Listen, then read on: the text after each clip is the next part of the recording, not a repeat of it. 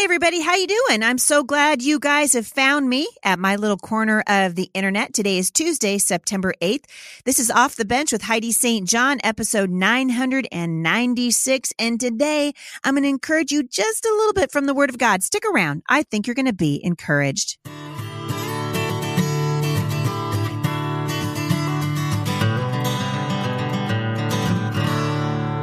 So thanks for tuning in today, you guys.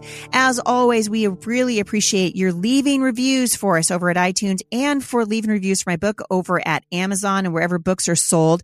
This is a really important season for authors and speakers, especially who are trying to sell books and trying to just get above all the other things and still kind of keep moving. And so you guys have been awesome and encouraging us that way. So thank you so much for doing it. Also, I want to give a really big shout out to one of my favorite people in the whole wide world. My assistant, Melissa Crabtree, has a birthday today. Melissa and I have been working together for a really long time. And she is just, not only is she my assistant, she has become a precious friend. And so Melissa is heading up the fight for freedom in Enid, Oklahoma, fighting against those mask mandates. And boy, that woman's about as off the bench as any woman I know. So Melissa, my friend, I love you.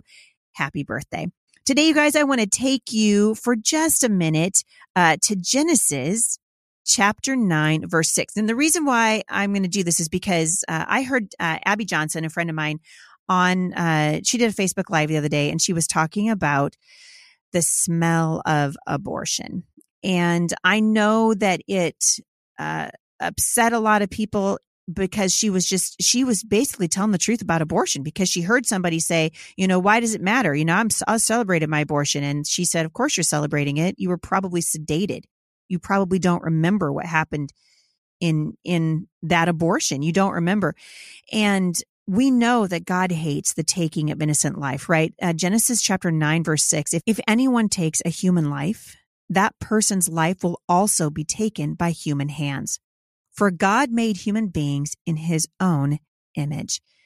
And I am unabashedly pro-life over the seasons of my life. The passion that God has given me for the unborn has taken me to pro-life rallies, to abortion mills where I can stand and pray and counsel.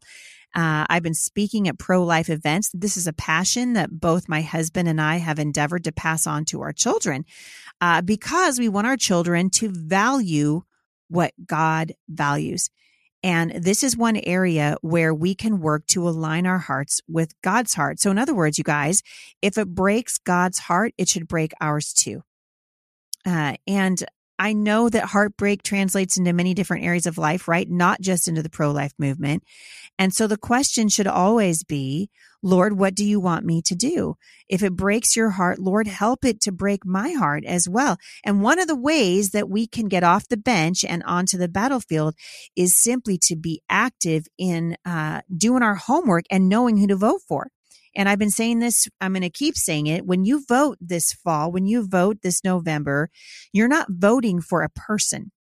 You're voting for a worldview. You're voting for a platform.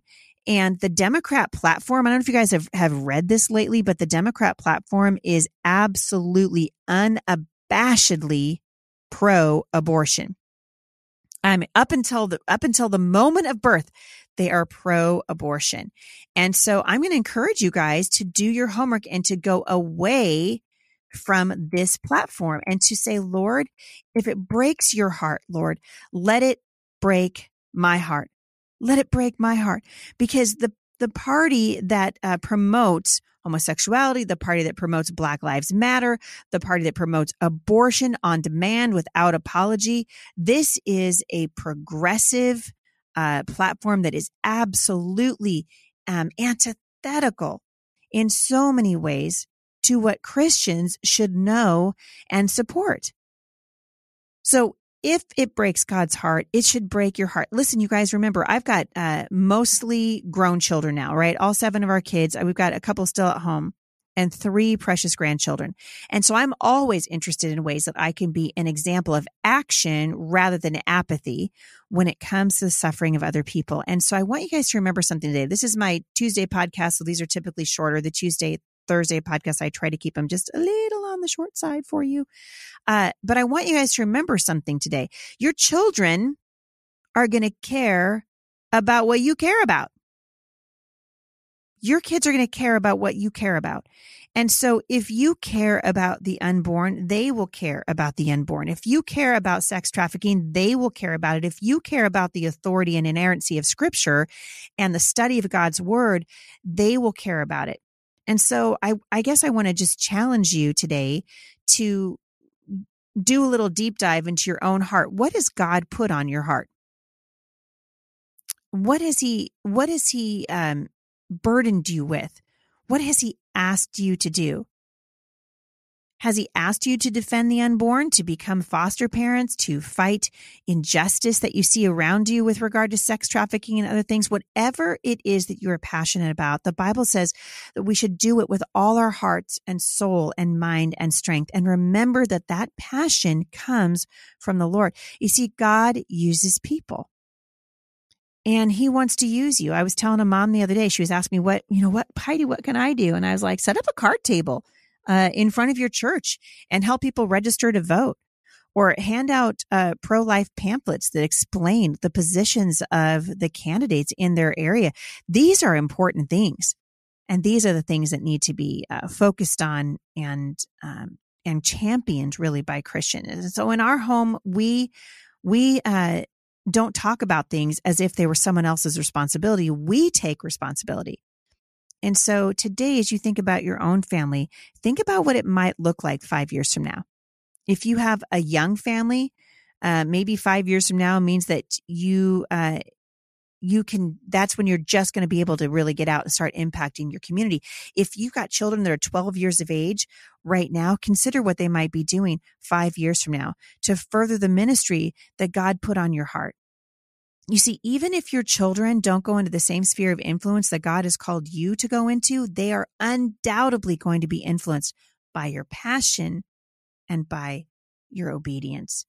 And so when you think about what does it mean to get off the bench and onto the battlefield, I mean, to me, that's the main thing that stands out to my mind more than any other thing. Father, show me what it is that you would have me do. How can I use my influence? How can I use my knowledge? How can I use what you've given me?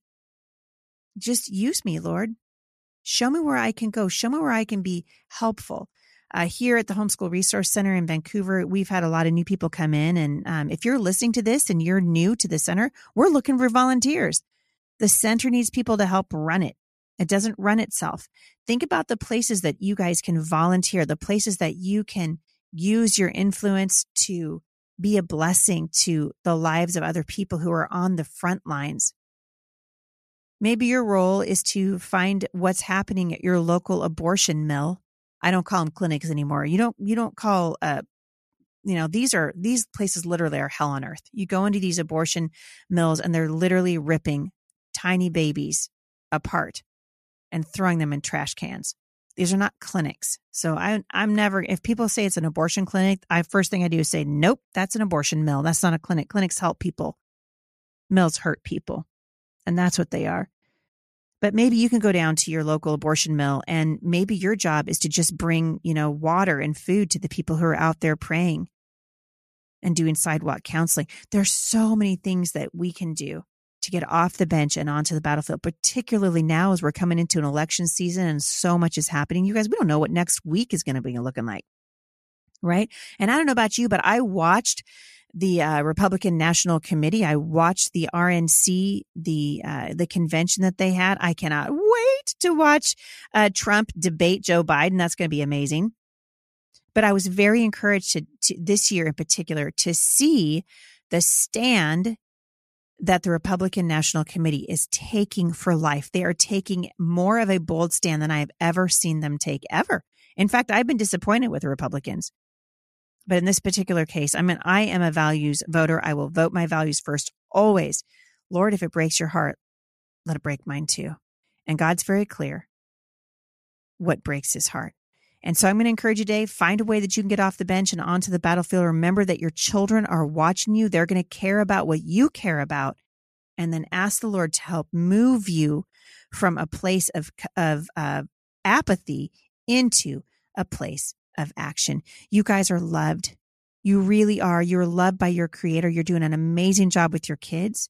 training them in righteousness, study God's word with them, to show yourselves approved workmen unto God, who do not need to be ashamed, but who can rightly divide God's word and who can share the hope of Jesus everywhere that you go. Hope you guys have a great day. Thanks for joining me at Mom Strong International today. And I'm going to be teaching on Wednesday. So I'll be teaching tomorrow over at the Facebook page at Mom Strong International. If you're a member there, be sure to sign up for that Facebook page. And tomorrow will mark the first day that I teach on the book of 1 Peter. Have a great day, everybody. Love on your kids. Stay faithful. And I'll see you back here tomorrow. For more encouragement, visit me online at thebusymom.com.